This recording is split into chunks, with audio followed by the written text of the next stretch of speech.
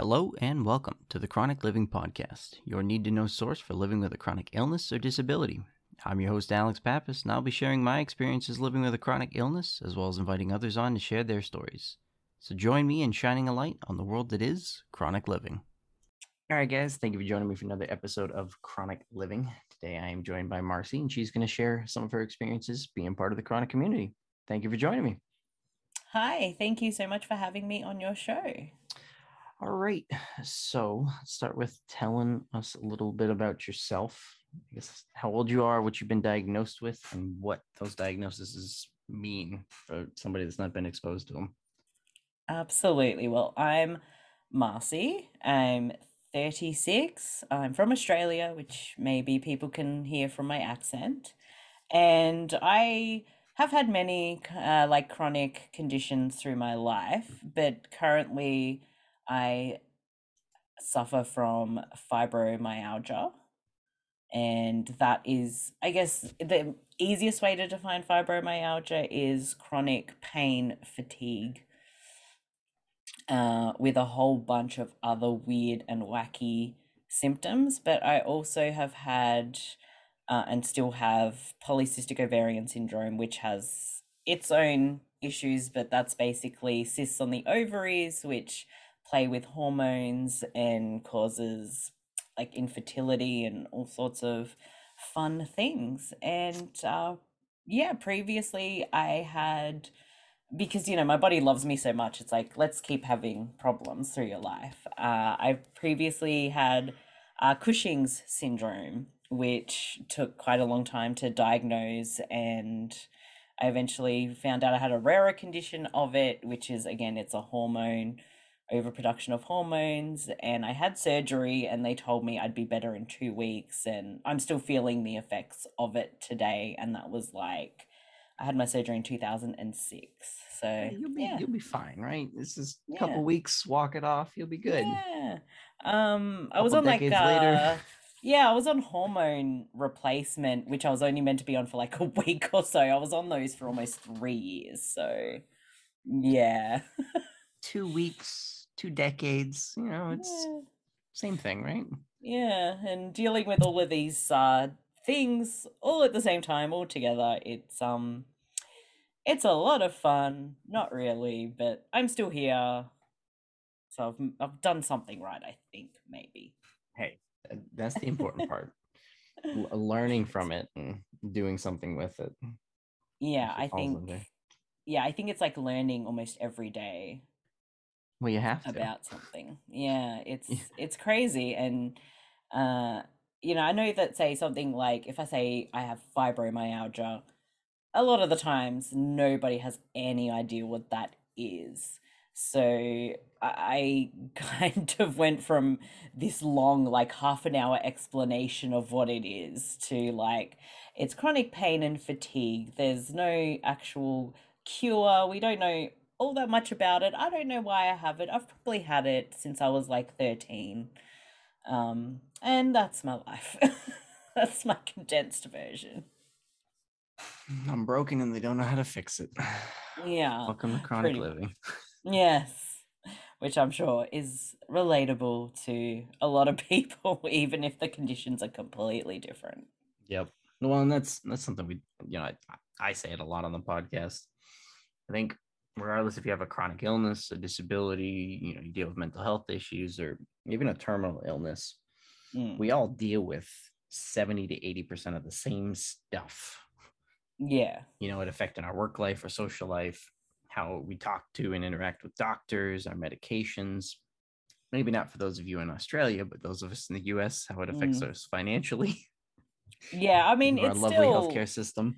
It still does, to an extent. Like, yeah, I'll be able to get certain amount of care without, going out of pocket. But when it comes to like seeing a specialist or getting specialty care, it may or may not be covered. It may be partially covered. Okay. So if you're in a position where you're unable to work, you don't get much in terms of money when you need to go see those specialists, it's like, how am I going to pay for this? Yeah.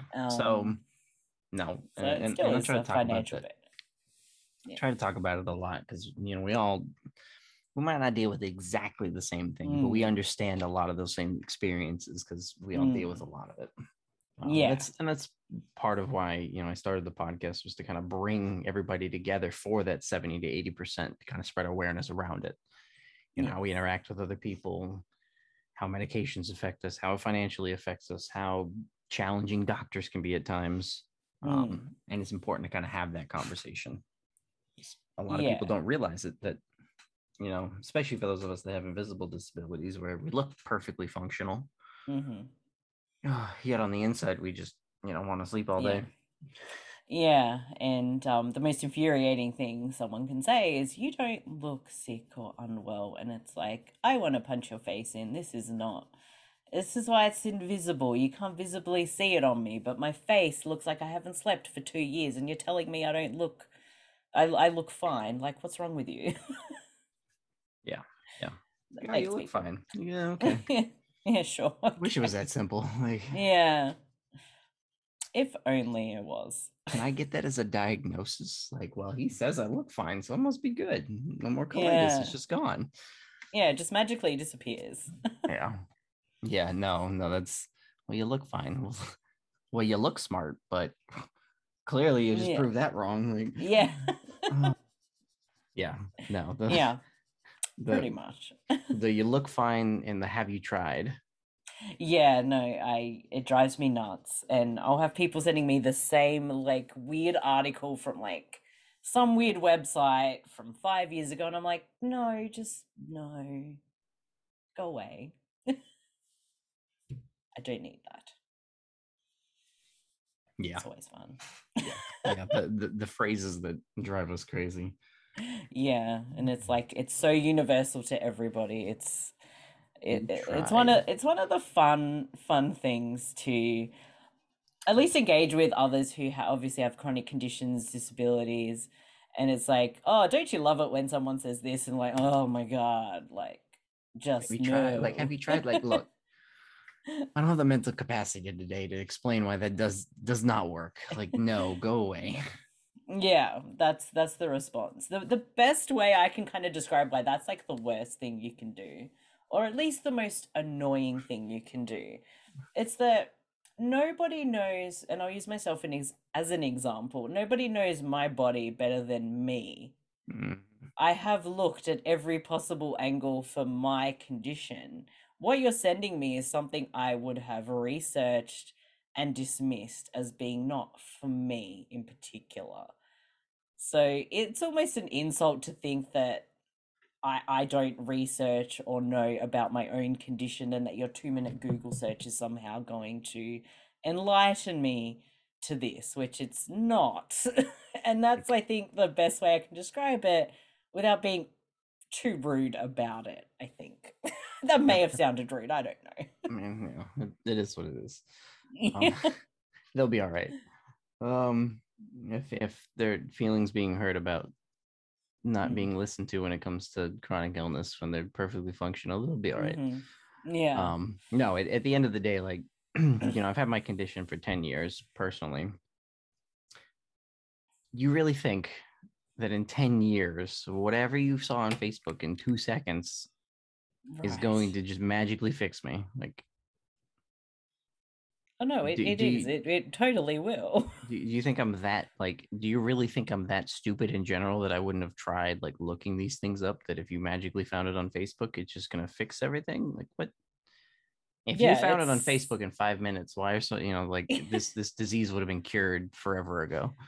Yeah, it's almost, not almost, but it's completely insulting. It's like, just...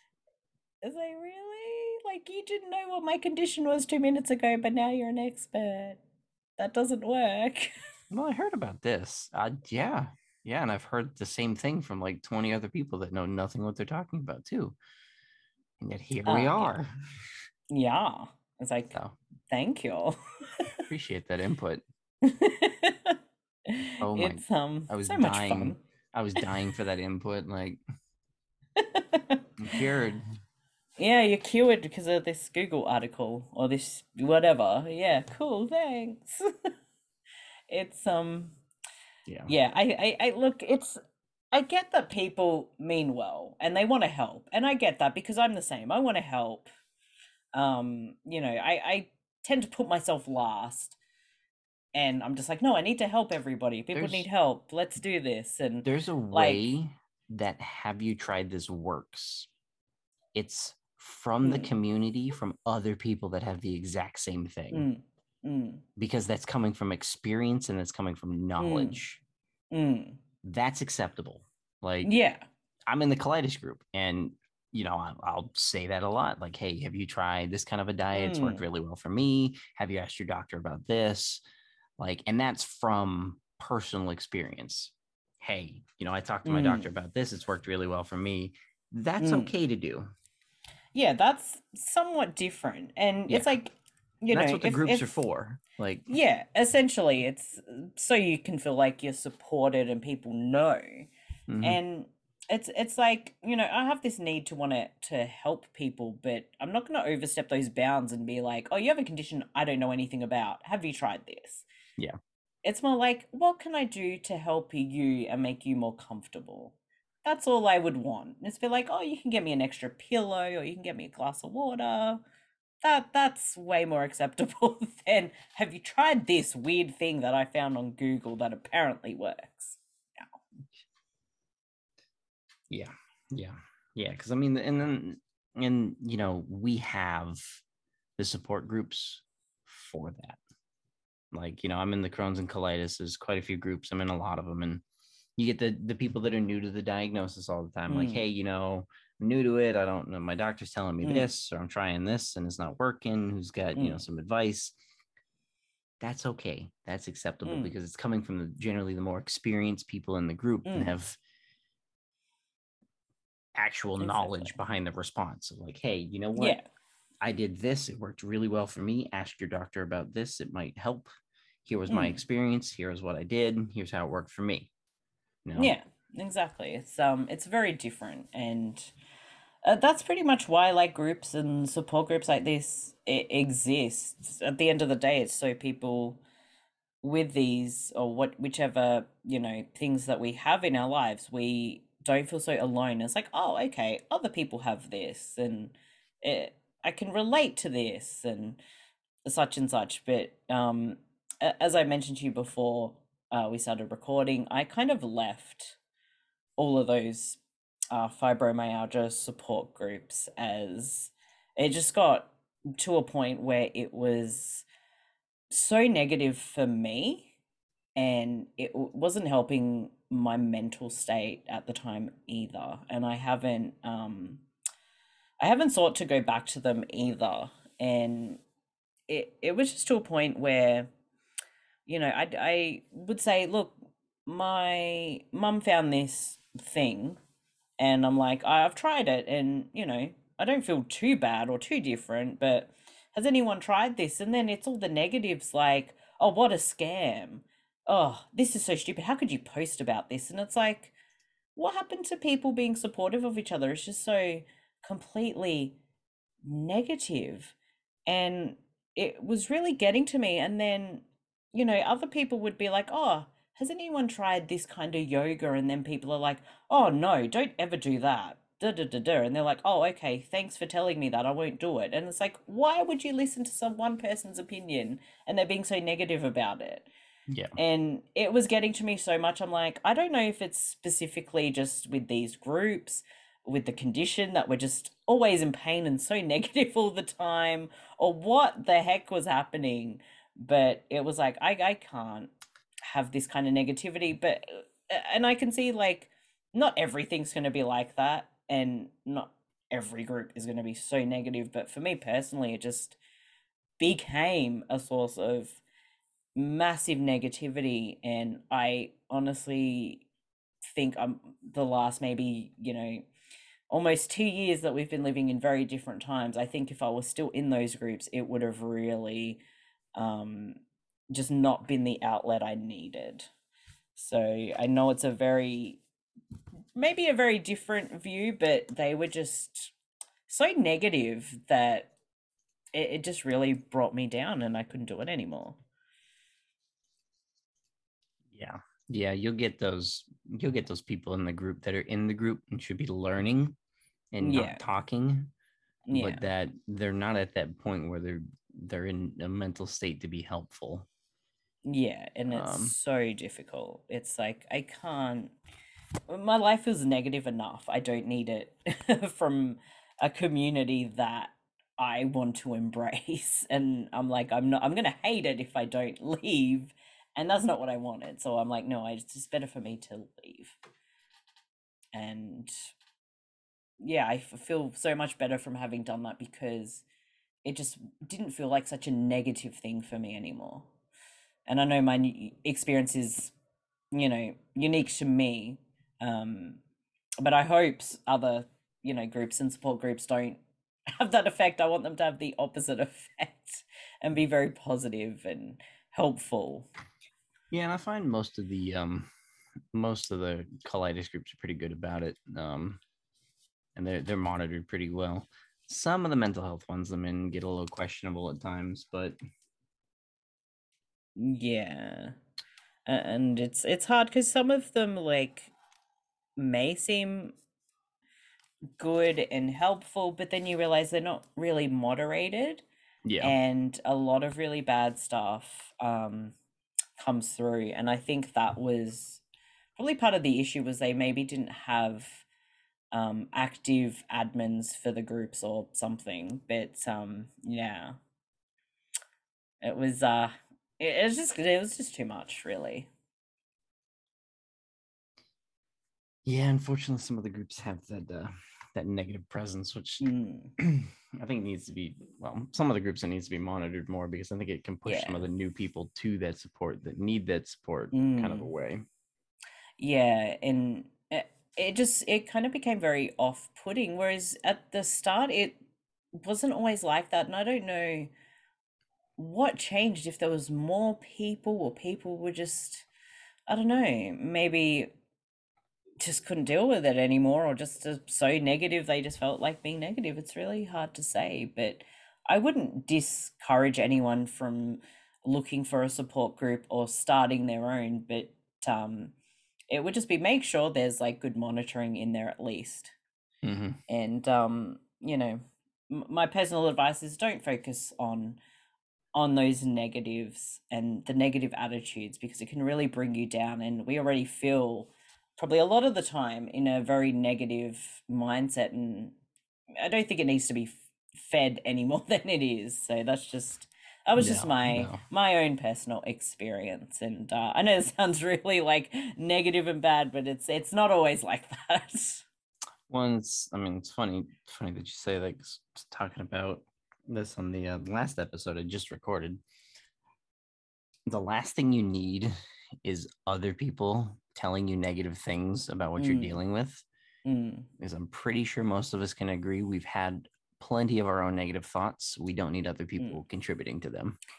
Yeah, yeah, Nothing somebody's going to tell me about what I'm dealing with is worse than what mm, I've told myself. yeah, And I feel like that's true for most people. So when you get those yeah. negative people, you just stay away from them.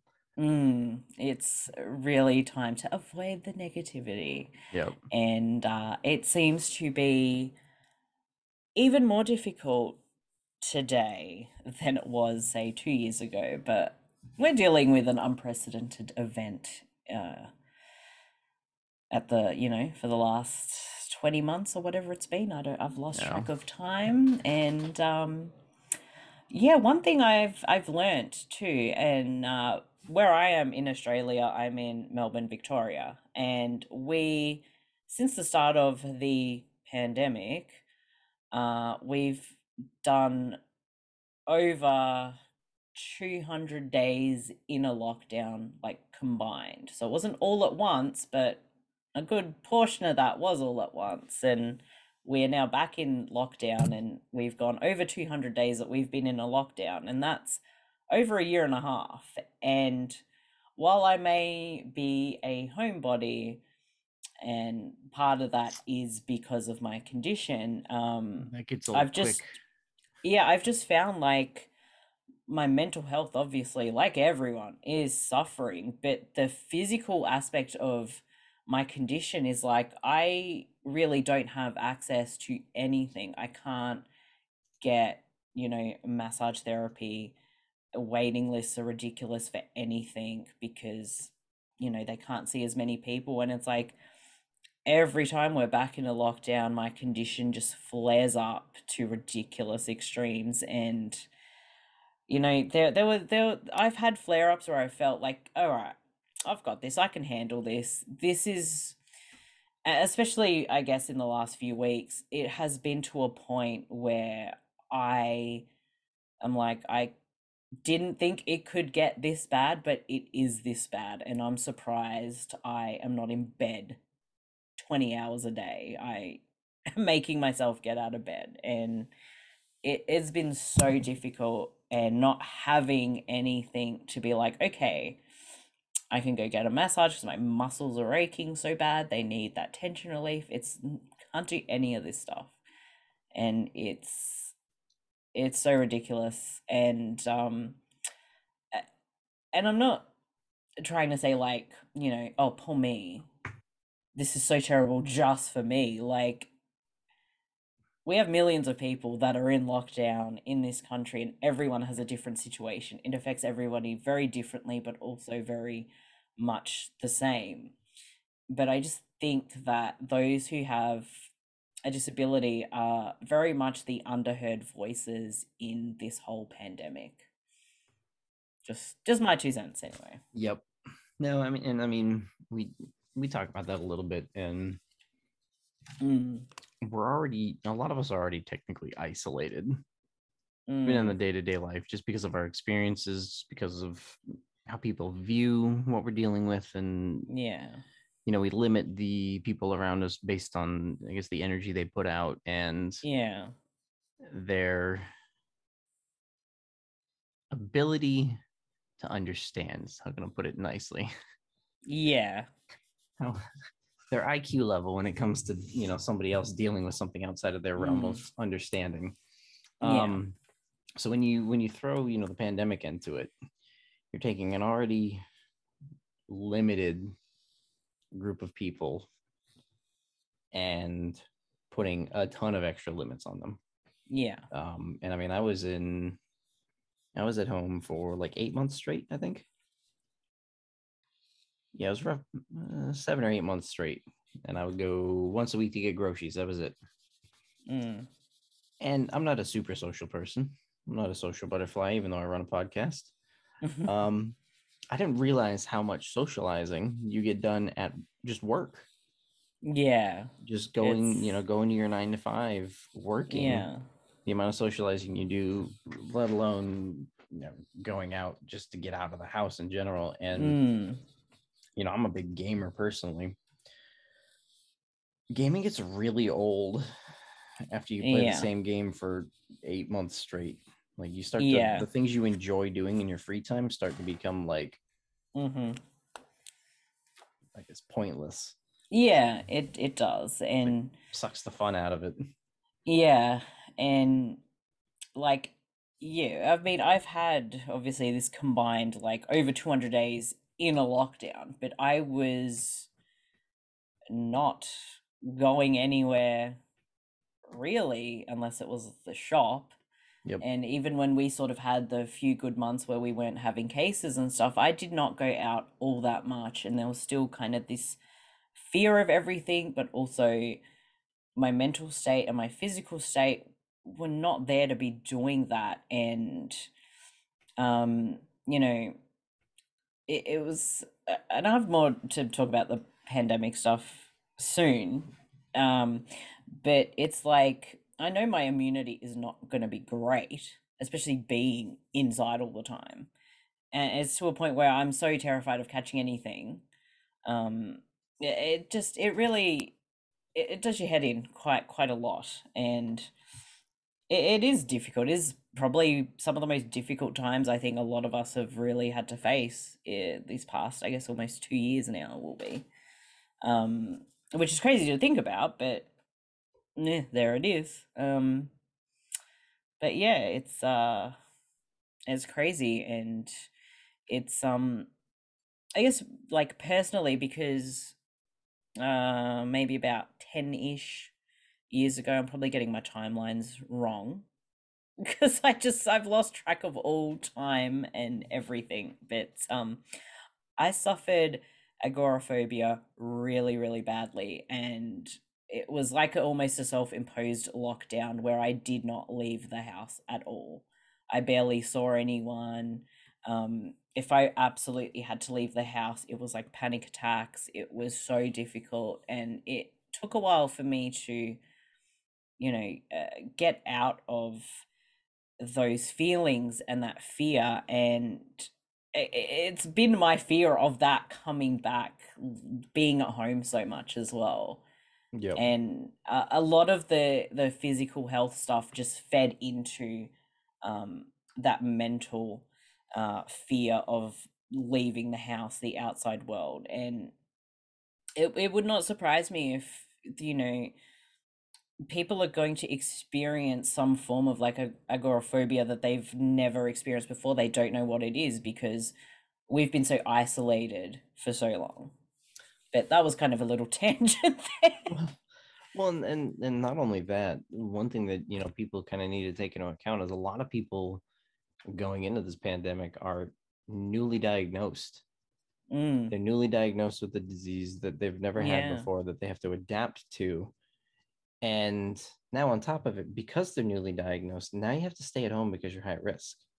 Mm, So you have this massive change getting thrown at you. Oh, and by the way, because you're newly diagnosed, you're on all these medications that make you high risk, you should really stay away and yeah. stay inside.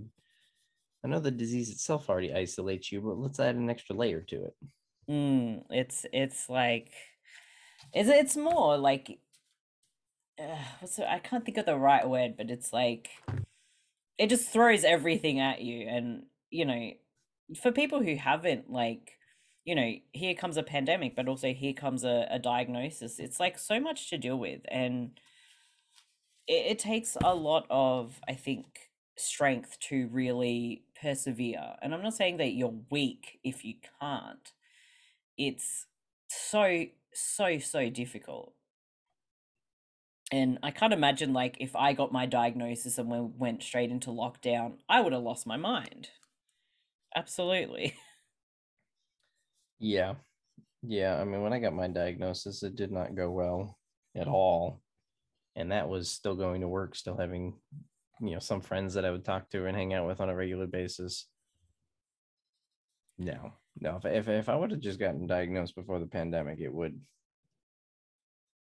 probably would not have been a very great outcome. No, I can't imagine it would have been for either of us. But, Yeah. my journey to even knowing or having an official diagnosis was so long because I probably had fibromyalgia from a very young age. But people had said, "Oh, I think this is what you might have," and I kept hearing that. And then with other problems like the polycystic ovarian syndrome causing a lot of issues for me, and then having Cushing's come up, it was kind of almost on the back burner until maybe 6 or 7 years ago, where I finally got the proper diagnosis to say, right, you actually do have this. And it's just it's almost crazy to think about that.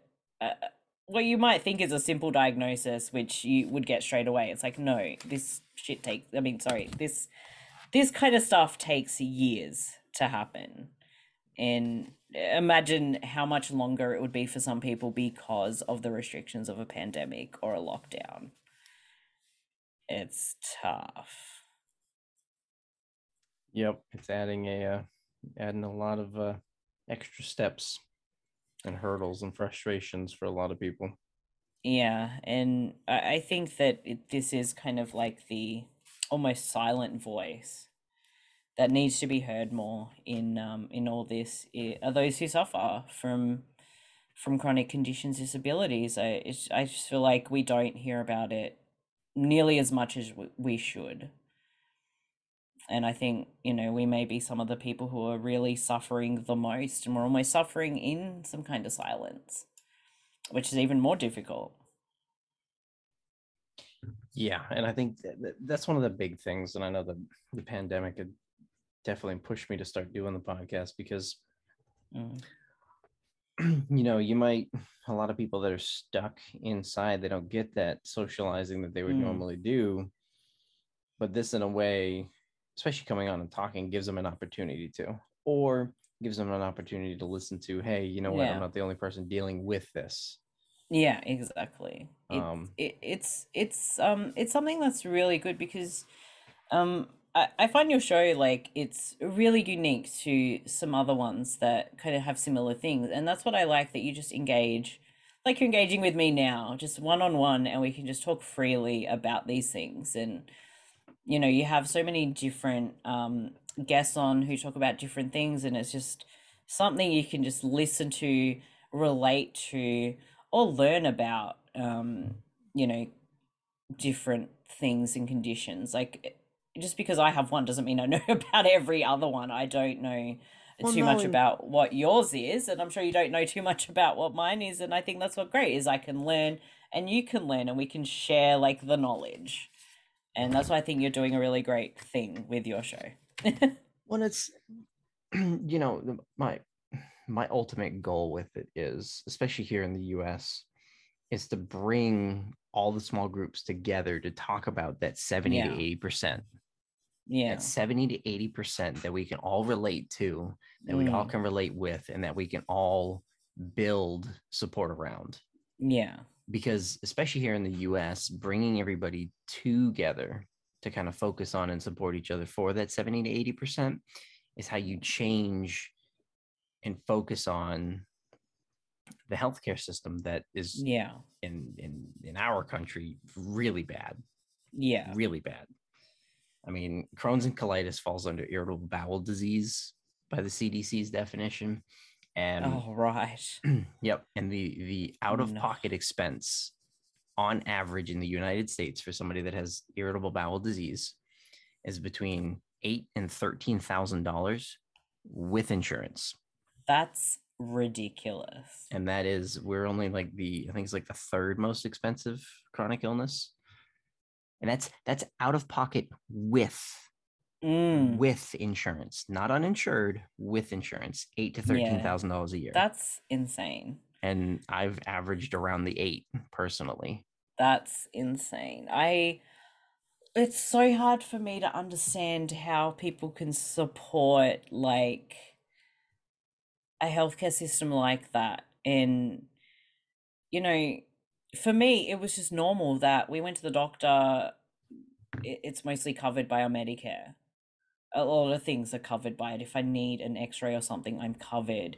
There's only certain things that might not be covered. And if I want extra, uh, you know, extra stuff to speed up hospital systems, not be in the public systems, I can get medical health insurance. Um, which can help offset costs. But for me personally, I was paying the same amount anyway, so I'm like, what a waste of time. But that was just my experience, whatever. But it just boggles my mind. Like, I've been over there to the US a couple of times, and I both times I got like travel health insurance because I was so terrified of something happening, and I'm like, how am I going to pay $100,000 hospital bill if something bad happens to me while I'm over there? Yeah. Yeah. And It's I, luckily I did, because I ended up, I don't know how, but I got a really bad case of strep throat where I had to go to the hospital, to the ER, which I was so scared about doing over there. I was like, oh my God, this is my worst nightmare. the process is not scary. It's the waiting for the price tag at the end of it. See, I It's was just so terrified, but there was no one there. I got seen to straight away. Um, my insurance was going to cover it, whatever. So it ended up being fine. Like, my throat was closing up. I couldn't breathe. I was like, how am I this sick? yeah. And they injected me with steroids and stuff. They gave me antibiotics. They're like, take 3 of these, one a day for 3 days. Here's some whatever Vicodin, I can't remember. And I remember going to like the pharmacy, and they're like, "Oh, $97," and I'm like, "The fuck is this?" Sorry, I'll rephrase that. What the heck, gosh darn it, is that? Yep. If I go to my pharmacy for antibiotics, I'm not getting 3 tablets. I'm probably getting 20, and I'm paying $5.30 because I have my special healthcare card, which the government says I need the extra help, so I pay less for my medications. I was so shocked. I'm like, how do people on minimum wage afford to get remotely sick in this country?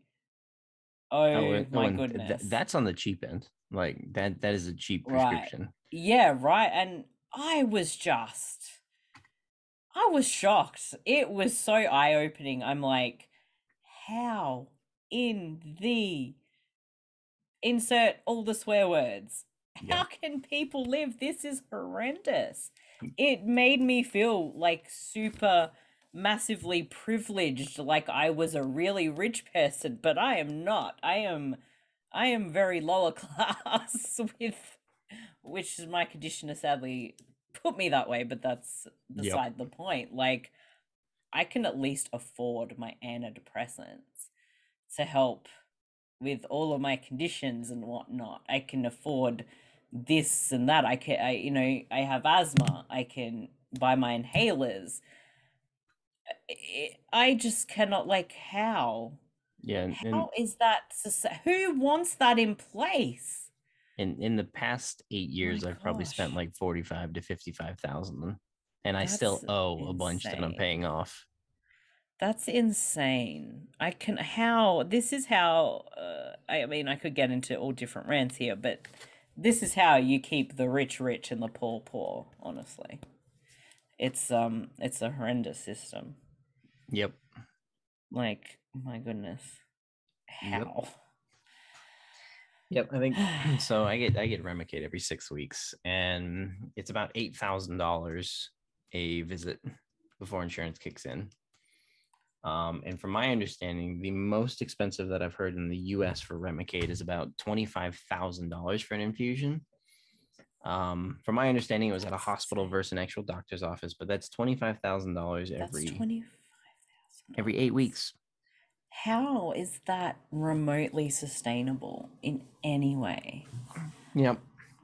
And then Like, the people that do that, they hit their out of pocket cost on their insurance super fast, which mm, in the U.S. out of pocket cost is usually $4,000 to $8,000 depending on your mm, plan and depending on how much you pay for it. mm. Um, and then there's occasional issues where medication like that you have to have pre-approvals for, so you can be fully covered. Like myself, I've been fully covered the entire time, and I still had to pay for 2 complete infusions out of pocket, which I'm still paying on. That's insane. Yep. How is this how is this a thing? It makes me so angry. No. Like, what in the world? That's just how you would just suffer and die if you did not earn money. Oh, I know. That's like, It's like I mean, that's what, say 60 grand if once I pay what I still owe, 60, mm, 65. That's 2 new cars. mm, That's a third of a house in the area that I'm in, like a smaller two and a half or 2 3 bedroom house. mm. It's a third of the cost of a house. For myself, I'm a And mechanic. It's 2 to 3 car projects. Like, yeah. But just think, like, yep. say 25,000 US. That is, give me 2 seconds to currency convert. Like, in Australia, that would be all right. So we're going with 25,000. And that, So yeah. Australian dollars, that's equivalent to $34,186.40. Mm-hmm. That is Every 8 weeks, crazy. which turns into $150,000 before your insurance kicks in per year. And that's just for the base infusion. let alone the labs that you need to do to check your Mm. antibody levels to make sure that, the Mm. infusions are still working, which they usually do once a year. Mm. That's crazy. Mm-hmm. And I mean, your insurance. So somebody that's insured is going to pay between $4,000 and $8,000 for the Mm. year for that. But that's what that $150,000 is what their insurance company gets paid for. And I've logged into my insurance. Like whenever I log into my insurance policy, it tells me total dollar worth of claims for the year, how much of a discount it's my policy's giving me, so how much my insurance is covered, and then Yeah. my out-of-pocket expense, and then I cap out at, I think my policy's like $4,000 a year, and then certain things aren't covered by it. So anything out of network, I don't get covered, and I have to pay for. Yeah. But yeah, I've had years where I've done like colonoscopies and a bunch of tests, and had to have a lot of labs run or been acting up, where it's been like $150,000 before insurance kicked in. This Like just your blows my your mind. pre-insurance claims are, yeah, I've had over like $100,000. And when you log into that, It's like just seeing that insane. number is just like wow. That's insane. Like, And there are people in the US, oh especially in the Crohn's and gosh. colitis group, because I've seen them Mm. occasionally where they don't have insurance, so they don't get the Mm. medication. Yeah, no, They I just don't get do. treated. Yeah, no, I have seen a few things because um I do know some people that have Crohn's. I don't know, you might be maybe, well, I guess the first person or first I know of with colitis that I've known. Like, I don't know too much about it. There was It's a time where I was tested for like Crohn's because I was having like uh, yeah, a lot of stuff just suddenly came up, and I was having colonoscopies, gastroscopies, all these things. they're But no, essentially the same yeah, thing, it's which is why they get lumped similar, together. kind of similar, but not quite similar, It's ulcers in maybe. your digestive tract. So Right, yes. ulcerative colitis is specifically your large intestine in your colon, Mm, and it is specifically contained within your large intestine in your colon. That's ulcerative colitis. right, yeah, Crohn's is the same ulcers. However, Crohn's can be anywhere in your digestive tract. They can be anywhere right, from your mouth. So you can have actual yeah, ulcers in your mouth all the way down into your large yeah, intestine.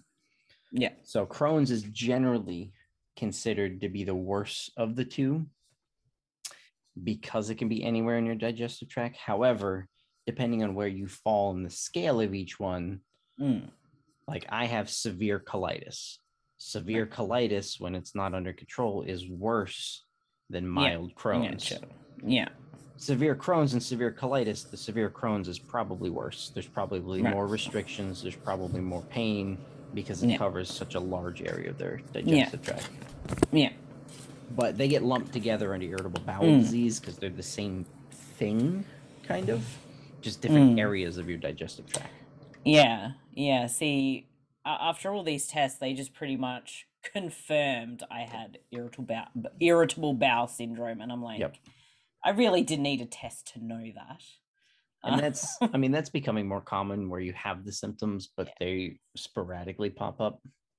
So yeah. essentially, you can Mine's have an ulcer or something, but it's just yeah. really random when it happens. No, my IBS is very consistent. It has been a long time. Oh, is it? Okay.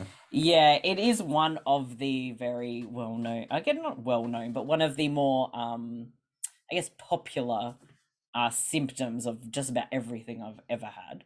Um, but yeah, no, there was a time when they thought maybe that's what was wrong, but I think I just had, I don't even remember. I don't remember half of the things anymore.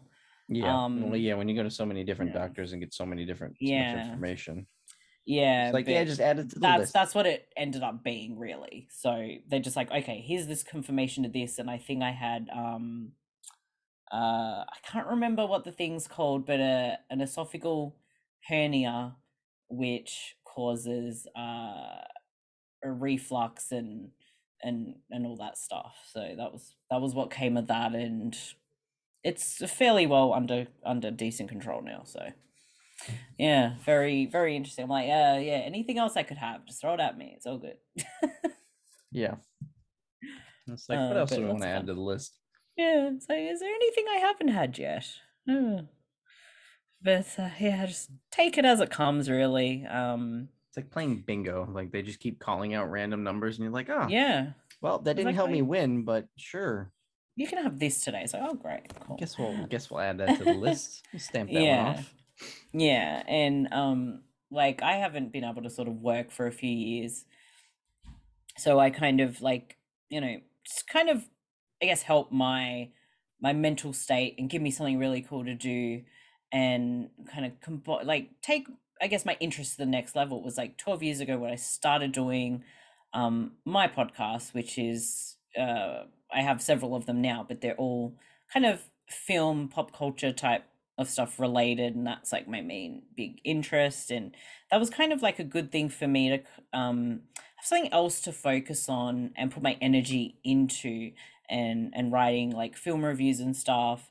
And it's been like this constant that I can kind of turn to even when my, general health or well-being or whatever you want to say has been really, really bad. And I've noticed like the importance of just having, even if I can't, there are times where I can't actually work, but I have these things that are there to occupy my time. And I think it's just been especially, um, I guess, I'm more reliant on it now that we've had this whole year and a half of basically staying at home, needing to have that in.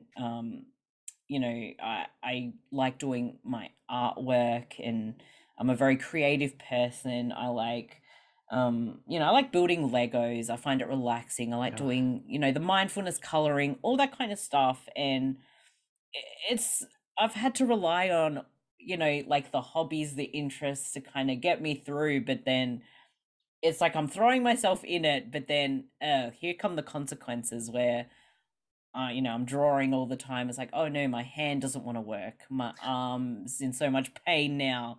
Oh, my legs just randomly hurt from whatever I did. Like fibro is the most unpredictably stupid thing, but without my interests, even if it causes a flare up, I think my mental health would have just tanked more than it ever has.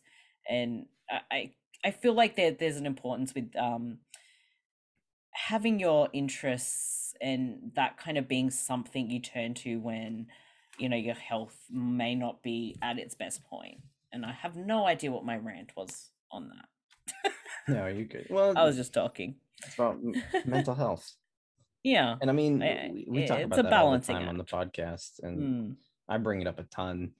When you deal with a chronic illness, especially one that's reactive to stress, prioritizing mental health is super important. It really is. Crohn's and colitis are both, bowel diseases, and your digestive tract, even if you're a normal functional person, is incredibly reactive to stress. Oh, it is. Yeah. And I don't know how things are over there, but I know, the U.S. society, the way society is, mental health can be prioritized if it's your hobbies, if the hobbies seem productive. That's how it's kind of portrayed. Like, if you're going out and you're going for a walk in nature, that's okay. It's cool. But not everybody's mental health and activities look like that. I talk about it a lot. I'm a big gamer. I do photography. I live by the beach, so I go down to the beach a lot, just kind of chilling. And I'll just drive around and listen to music. Those are all some of the big things that I do to just kind of chill and relax. They distract me from anything I'm focusing on. If I'm stressed out, just kind of dealing with a lot, it just lets me reset, ground myself, and kind of refocus on what I need to be focusing on. Now, those activities look different for everybody. I'm also I'm a mechanic at heart, so working on the car can be relaxing for me. As stressful as it can be, it's in a way relaxing in itself. But a lot of people need to realize, like, prioritizing that time to yourself to kind of just reset, relax, and ground yourself. It doesn't have to be going outside and going for a walk. It can be drawing, coloring, painting, writing, listening to music, watching your favorite movie over again, TV series. Sometimes it's just sleeping, just chilling and relaxing. Going down to the beach. It can be going outside. It can be something like biking, sports, fitness, if your condition doesn't restrict that. There's so many things that you have to prioritize, not necessarily for what they are, like gaming. Mm. Gaming doesn't sound productive. But for me, gaming after a long, stressful week or, Yeah, a lot exactly. of stuff, it just lets me Yeah. focus on that. I'm focused on what I'm doing. If I'm gaming with my friends, I'm focused 100% on that. Mm. And then when I'm done, I can come back to what else I need to tackle, whether it's stuff for the Yeah. podcast, whether it's, something, conversation I have with my doctor, a new medication. Mm. Prioritizing that's super important. And I can never stress it enough because people with chronic illnesses deal with so much on a regular basis. Mm. You're always worried about, hey, I need to physically be functional Yeah. based on your diagnosis, that you kind of forget to take time to mentally reset as well. Yeah. For me, it's really important to have both the physical and mental, like, I guess, break and recharge and reset, because fibro is so well known for just flaring up at the worst, most random times. And it can be anywhere from it's a flare up of pain, fatigue, everything for like a week, or it can be months. And it can be a balancing act. So you really need to balance those, that self care with those things, with just everyday life stuff. Everything is this very delicate balancing act. And it's like, okay, so if I do these things today, I might not be able to do these things tomorrow. You kind of have to prioritize, like, do I get stuff done around the house, or do I take my rest today? And it can be really hard. And especially when people don't quite understand that you have to, like, I guess, put yourself on a kind of, you know, I have this many blocks to use today, and if I use them all up, I'm pretty much going to be useless for the rest of the day. So I have to spread it all out and not use all these things up. I think it was the best thing is like the spoon theory thing, just helps Yep. it make sense. And it is, it's like that. This is a very delicate balancing act, and it can actually be just so draining to try and explain to people. It's like, well, you were fine yesterday. Yeah, I was not fine yesterday. You just saw me moving about yesterday, and now I'm not. Understand, this is how it works. It can be so infuriating, but I digress. We need to take these times and these things, no matter what they are, whether it is being outside or reading a book or, listening to your cat purr for 2 hours. Like, we need the self-care and that time. It's really important. And I think even if you don't have necessarily, say, a mental illness or a physical disability, if you're perfectly healthy in every way, you should still be taking time out for yourself, because self-care is the most important care you can be doing. Mental health applies to everyone across the board. It's just the people that need to absolutely be doing it are all of us Mm, in the community.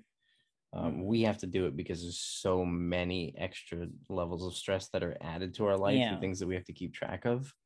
Like, you gotta take time for yourself. Mm.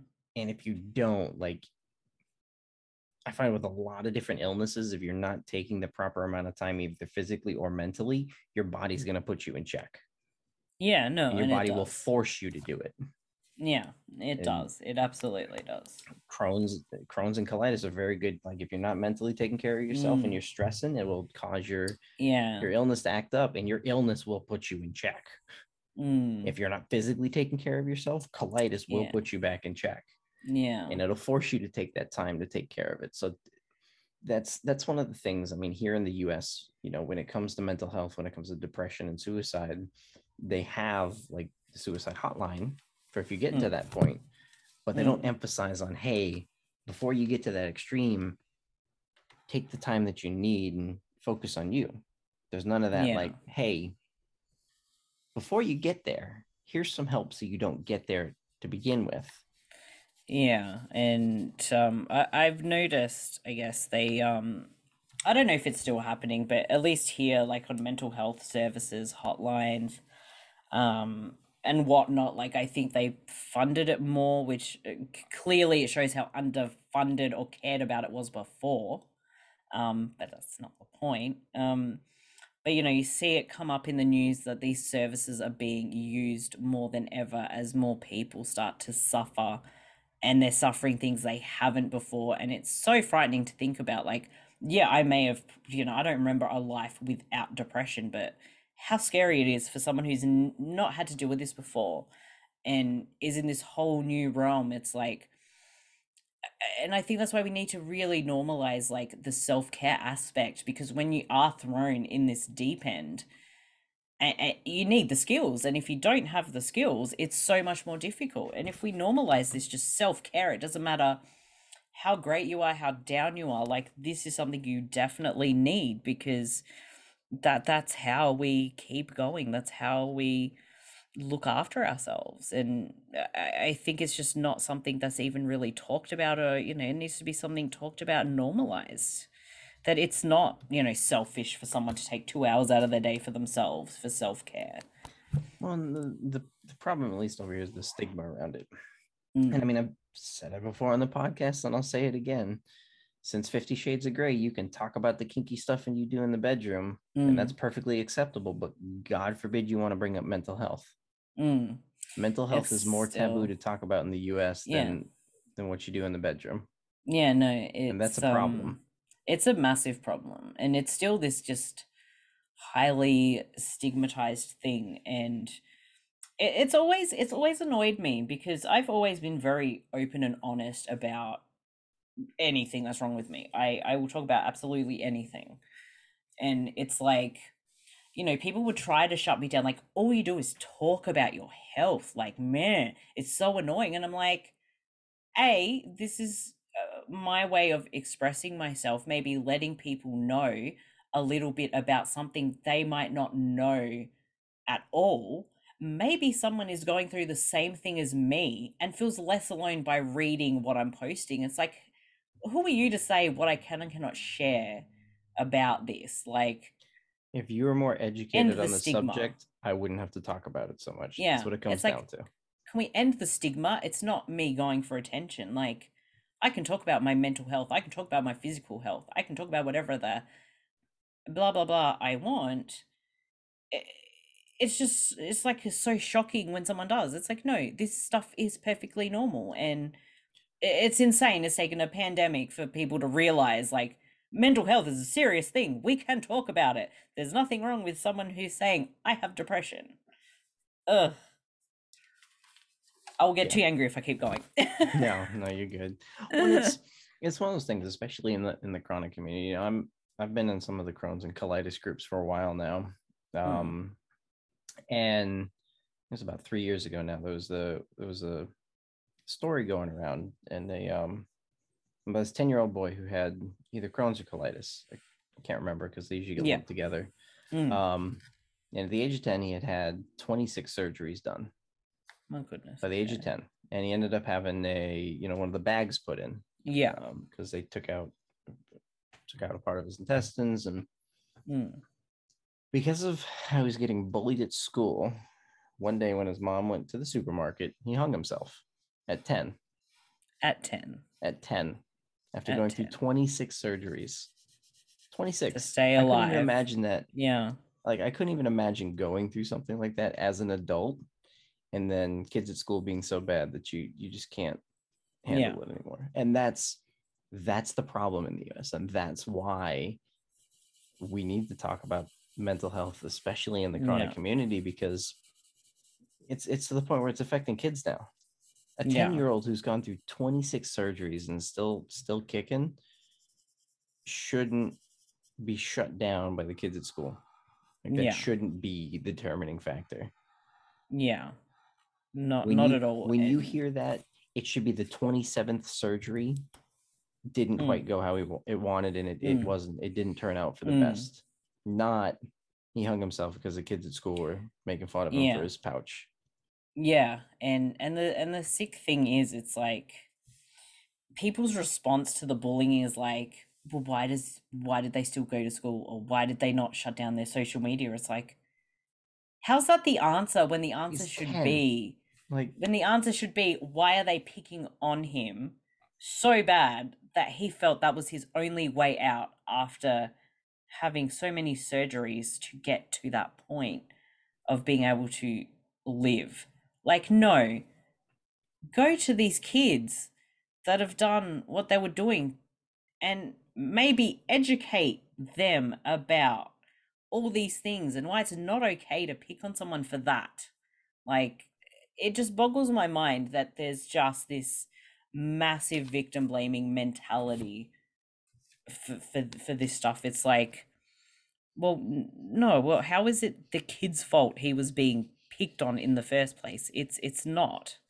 And he, could have felt that he couldn't talk about it to anyone, that it's ridiculous that people don't feel safe to be like, hey, this is happening, or I am suffering mentally because of this. It's ridiculous. It should not be the case. yeah. And No, I don't think it's just in the US. I think it is definitely very much a worldwide thing where there is this massive stigma about it, and enough's enough, I say. yeah. Yeah. Mm. And I'm slowly learning that the kind of nowhere in the world that I'm aware of does an incredible job when it comes to mental health and the stigma around it, which is kind of surprising because you would think with some of the the universal healthcare systems that a lot of countries use, there'd be a better system set up for it, but there's not. And I think what it comes down to is just talking about it. At the end of the day, just talking about it and sharing those experiences, because everyone deals with it at some level, at some point. Yeah. They go through it, they deal with it, they feel different because of what they're dealing with. Yeah, no, 100%. And this is why I pretty much am someone who's like, no, I'm going to talk about it. I'm not going to hide the fact if I'm depressed. I'm not going to hide the fact if I'm in a lot of pain. Like, this is my life. Why should I be shielding you all from it? No. You don't shield me from your pretend fake lives. Well, have a dose of reality and deal with it. And I talked about it in some of the early episodes. I've talked about it in a couple other too. Like for me, the first 3 years was the worst. That's when the depression was the worst. That's when I was suicidal. And for me, it was everything going on, not having a support system. Because everything was drastically changing. Social life was drastically changing because of the limitations of colitis and not being able to go out and do things like I normally would. Yeah. But on top of that, for me, it was the physical pain. The physical pain when my colitis was at its worst for like 1 to 2 months straight, the most pain I've ever experienced. And going to sleep, attempting to go to sleep at night and sleeping 2 to 3 hours because of how bad it was, like that was for me what I just wanted done. And that was part of the kind of design behind this podcast, was creating a resource for myself back then. Because I needed the help, didn't have it. And here's what I would have been great for me to have when I was going through that. And just to understand it. And it's, you probably may not ever know or find out like how your show's probably helped someone in some way. They may not tell you, but it's probably happened many times where it's, I know that there's certain things that have helped me and I've never reached out to say like, oh wow, this helped me. Sometimes that's hard, but I would be sure that your podcast has helped people without you even realizing it. So I think it's a really great thing that you do, and it's a great, I guess, concept, because you're not just limiting who you speak to. You speak to people all across the board with all different sorts of things that, we're kind of united in a way that we kind of just get it, even if I don't have your condition and you don't have mine. We just get it. At the end of the day, we all wanted to be treated. We all want to be treated like people. Yeah. We want to pay less and have less medical expenses. Yeah. and we want to feel less pain, Yeah. physically, mentally, emotionally. Yeah. Like we just want to be functional, and Yeah. we don't want other people to question when we're not. Like it Yeah. doesn't matter what condition you have, what you've been Mm. diagnosed with. At Mm. the end of the day, even though what we're dealing with isn't ideal, we just want it to be better. Yeah. We Yeah. want, we want more information up front about medications. We want people to Mm. treat us like normal people when it comes to Mm. work, our social life, and Mm. dating. Mm. It's not like, some secret recipe that Yeah. we're trying to discover. Like we're not asking for the fountain of youth. We're asking to be treated like people. Yeah. We just want to be treated like a normal, I don't like using the word normal, but a normal person. I just want to be treated like a person.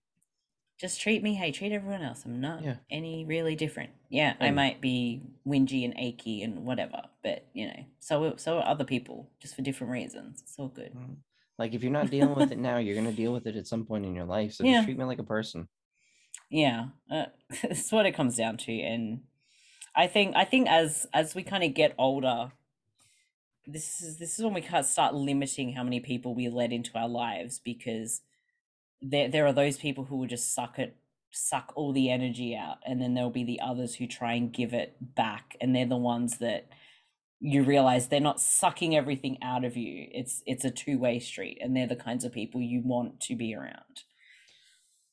Well, I mean, that's something I learned a long time ago, and I've cut a lot of people out of my life, including family members. Like Mm. I've cut half of my family out of my life because they are not the right kind of people. They bring that toxic level of Yeah. energy into it, and it's just like I've talked about it in the past. I've talked about it all the time. You have to cut toxic people out of your life, and you have to set that Mm. standard for yourself. Yeah, And absolutely.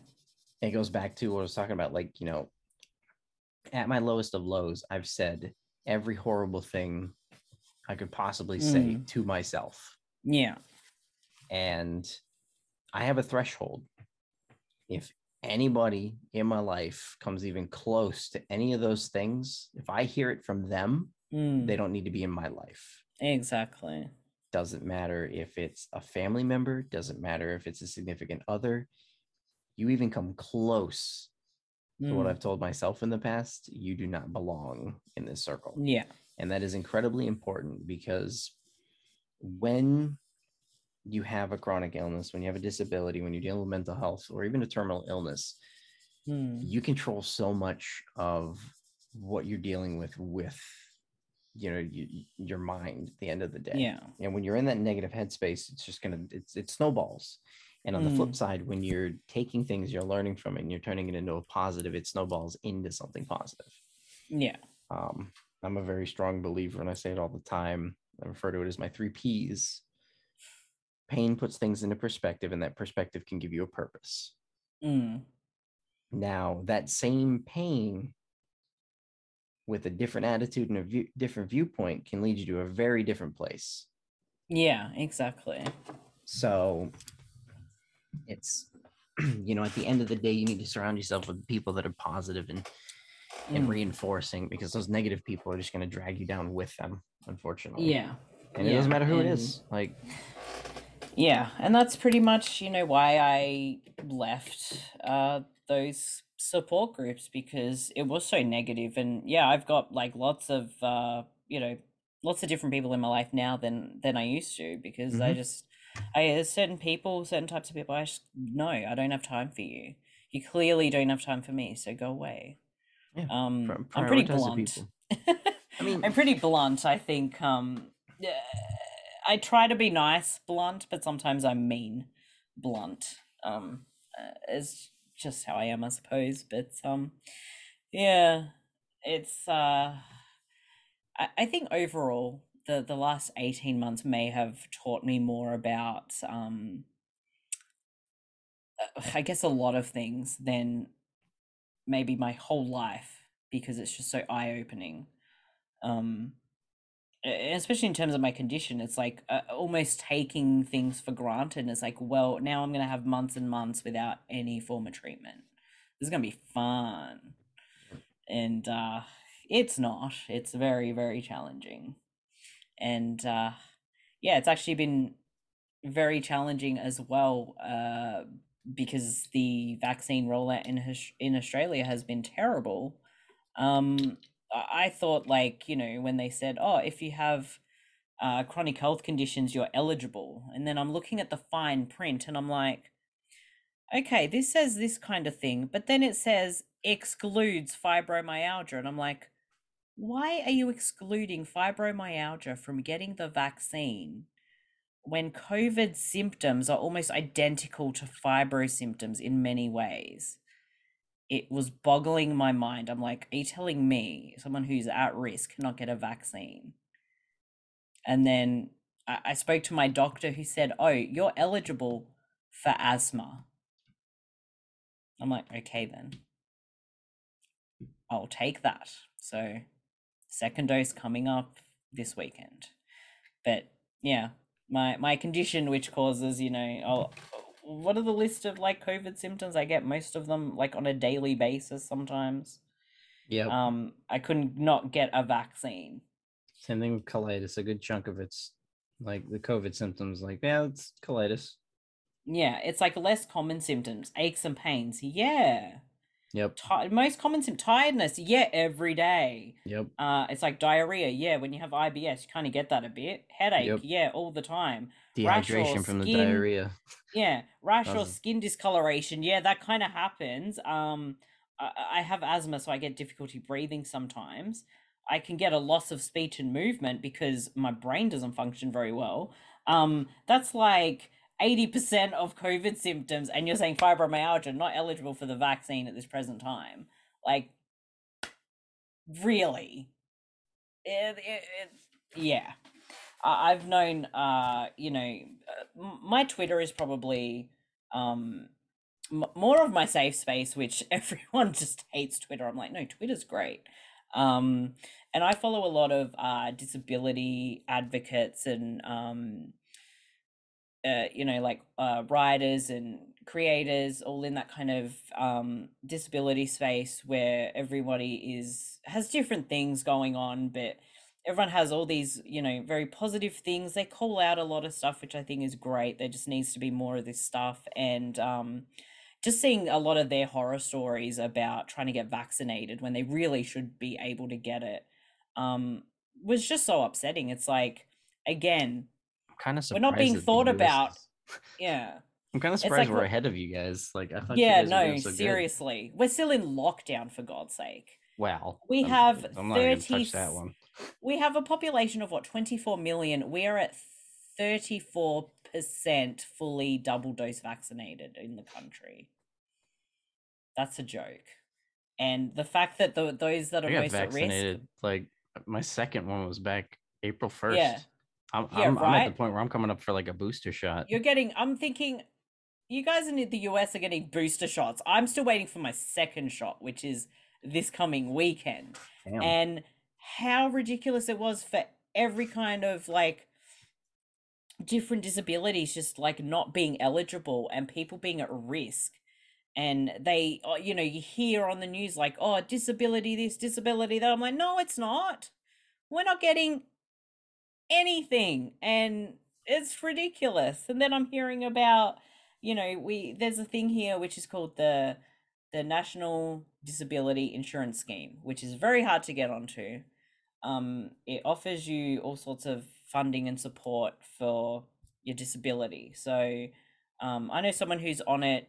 They have very bad schizophrenia, and there was a lot of talk about like how people within NDIS were not getting vaccinated. He somehow managed to get vaccinated very early, yet 94% of everyone else on NDIS wasn't. And I'm like, what are they doing? How come it's not 100% vaccinated, or at least, for everyone that can, or, in this industry that, it's the second letter says disability. Come on, it's been a joke. And I guess I need to rant about that. Yep. Yeah. I mean, my mum was vaccinated fully, I think, by May because of her age and diabetes. And there are some people who are still waiting like another 2 months for an appointment. It's ridiculous. It's ridiculous. And Kind of surprises me that you guys have fallen behind. Like the U.S. is doing a better well, job, because yeah, well, usually that's unheard of when it comes to healthcare. Pfizer over a year ago offered us 70 million doses, and our prime minister said no. He wanted to go with the cheaper AstraZeneca option. And that didn't turn out so well because everyone's too scared to take it because of the blood clotting issues. And even then, they could not roll it out at any kind of decent speed. We pretty much have the worst, like, prime minister that I can remember for a long time. And it is, what you would consider a conservative government, and they just don't care. Oh boy. Mm-hmm. Oh. They just don't care. But anyway, that's my rant about that. That's interesting to hear. Interesting. Yeah, I didn't think that it's anyone so was different, behind right? us. Yeah, I know. I was thinking, oh gosh, poor America. They're never going to get vaccinated. And here you are like, we're getting booster shots, and it's like, I just want my vaccine. Yeah, we're deciding when we want to get our boosters. Like, Yeah, I'm eligible. It's like, do I want to go get it yet, or do I want to wait a little bit? it's crazy, like because like with my podcasting, like much like with yours, you speak to people from like I'll speak to people from the US, Canada, the UK, and everyone's just like, what? Wait, you're not vaccinated yet? I'm like, no.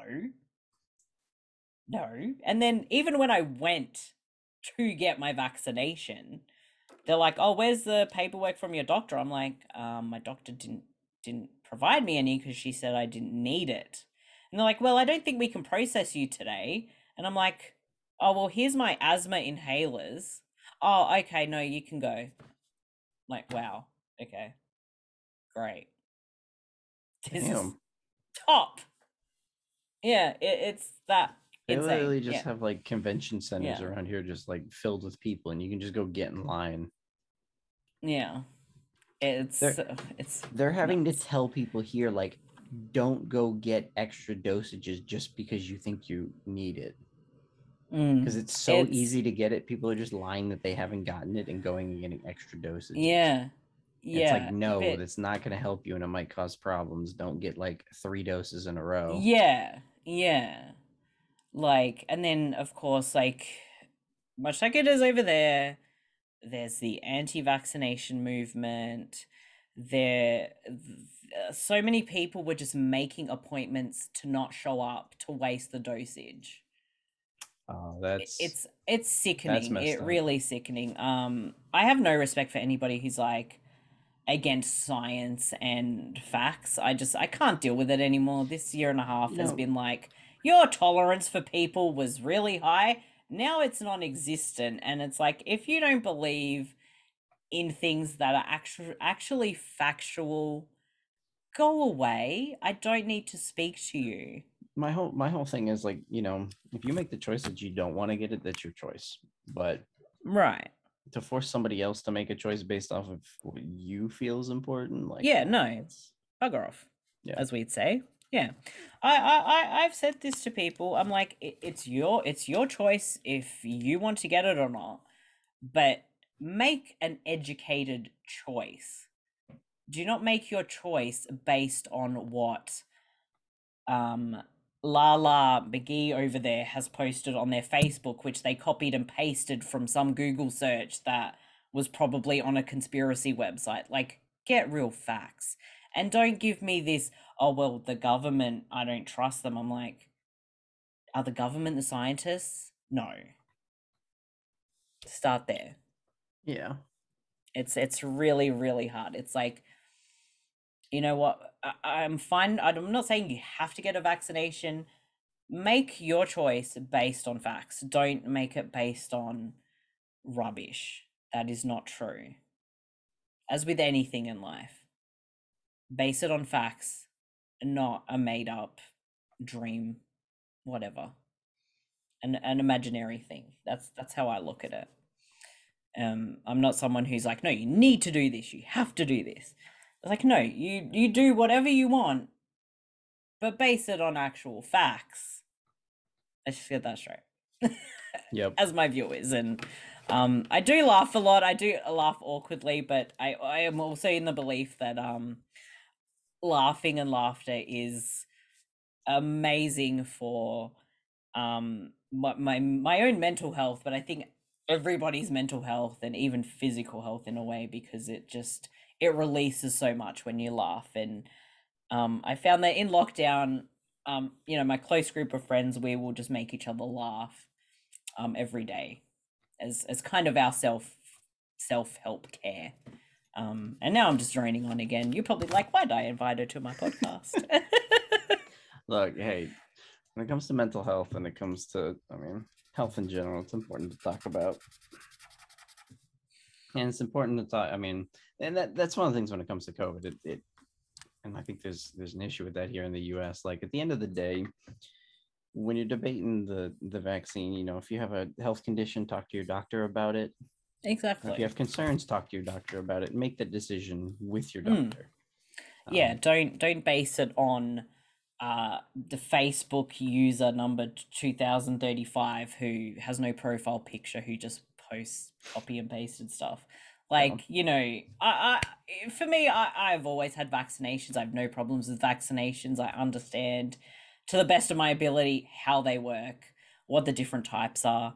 So I went and saw my doctor, and I absolutely love my doctor. I've had her for the last few years. She's just been one of the only doctors that I've had who doesn't put me under extra scrutiny for my conditions. When I say, hey, this is what's going on, she's on the ball. She listens to what I say. So I said, look, I really want to get the vaccine. What's my eligibility now? And would I be better off having Pfizer over AstraZeneca? And that was it. She's like, no, your condition, I would say Pfizer. That's more suited to you. She's like, with the way your asthma is right now, that would make you eligible. And that was it. That was the conversation. Like, she doesn't deny me anything, my doctor. If she's like, when I rang up, earlier in the year and I said, look, am I eligible yet? She said, probably not yet, but you'll start to notice the signs and see what we have an offer at the clinic, and you can just make come and talk to me in a month or something to find out more. Like, it's just like that. And I feel so ultra lucky to have a doctor who just treats me like a person and listens to me. And it can be so hard. And to those who have not found the right doctor and are unsure, you really just, it can be luck of the draw in a way. But when you find that person, stick with them. It's probably been one of the best decisions I've made, is to just stick with that GP, because she's been amazing. And our doctors are GPs here. I don't know if they are everywhere else. I don't remember. Yeah, there's some general practitioners here. General practitioner, yeah. We just call them the GP, yeah. The doctor, but yeah. Primary care. Yeah. I'm rambling on again. You're good. Hey. But I think I've gotten off my chest everything I wanted to. And I hope your audience has enjoyed listening to the conversation and getting a kind of half angry reaction out of me with a lot of things. Passionate. We're passionate about certain causes. Yeah, sorry, I'm passionate about. Very passionate about certain things. Yeah. That's how I'm very passionate. Classify it. Well, I appreciate you coming on. No, thank you so much. It was really nice to talk to you, get to meet you, and I guess for me to learn about what you go through as well. As I was thinking, I actually think maybe my grandmother may have had colitis. It is hereditary. I'm trying to think. Yeah, and I think that could have led to them maybe suspecting I could have had that or Crohn's when I was having really bad issues. But there you go. Like, it kind of jogged my memory, like, because I'm like, I know of it. Do I know anyone that had it? No, now I remember. Yes, I did. Goodness me. Yep. Yeah. My brain isn't doesn't work the best. It's like the fibro's cognitive issues, I'm pretty sure is pretty much like ADHD. That's the best way I can describe it. It's lumped in with everything else. Like, yeah, well, Yeah, like I wouldn't doubt I have that anyway, but whatever. Yeah. So I kind of go all over the place. But no, thank you so much. It was an absolute pleasure. And I look forward to listening to more episodes of your show as well. Thank you. And I'll be sure to tell everybody to listen. Thank you guys for stopping by and listening to the podcast. I appreciate everyone.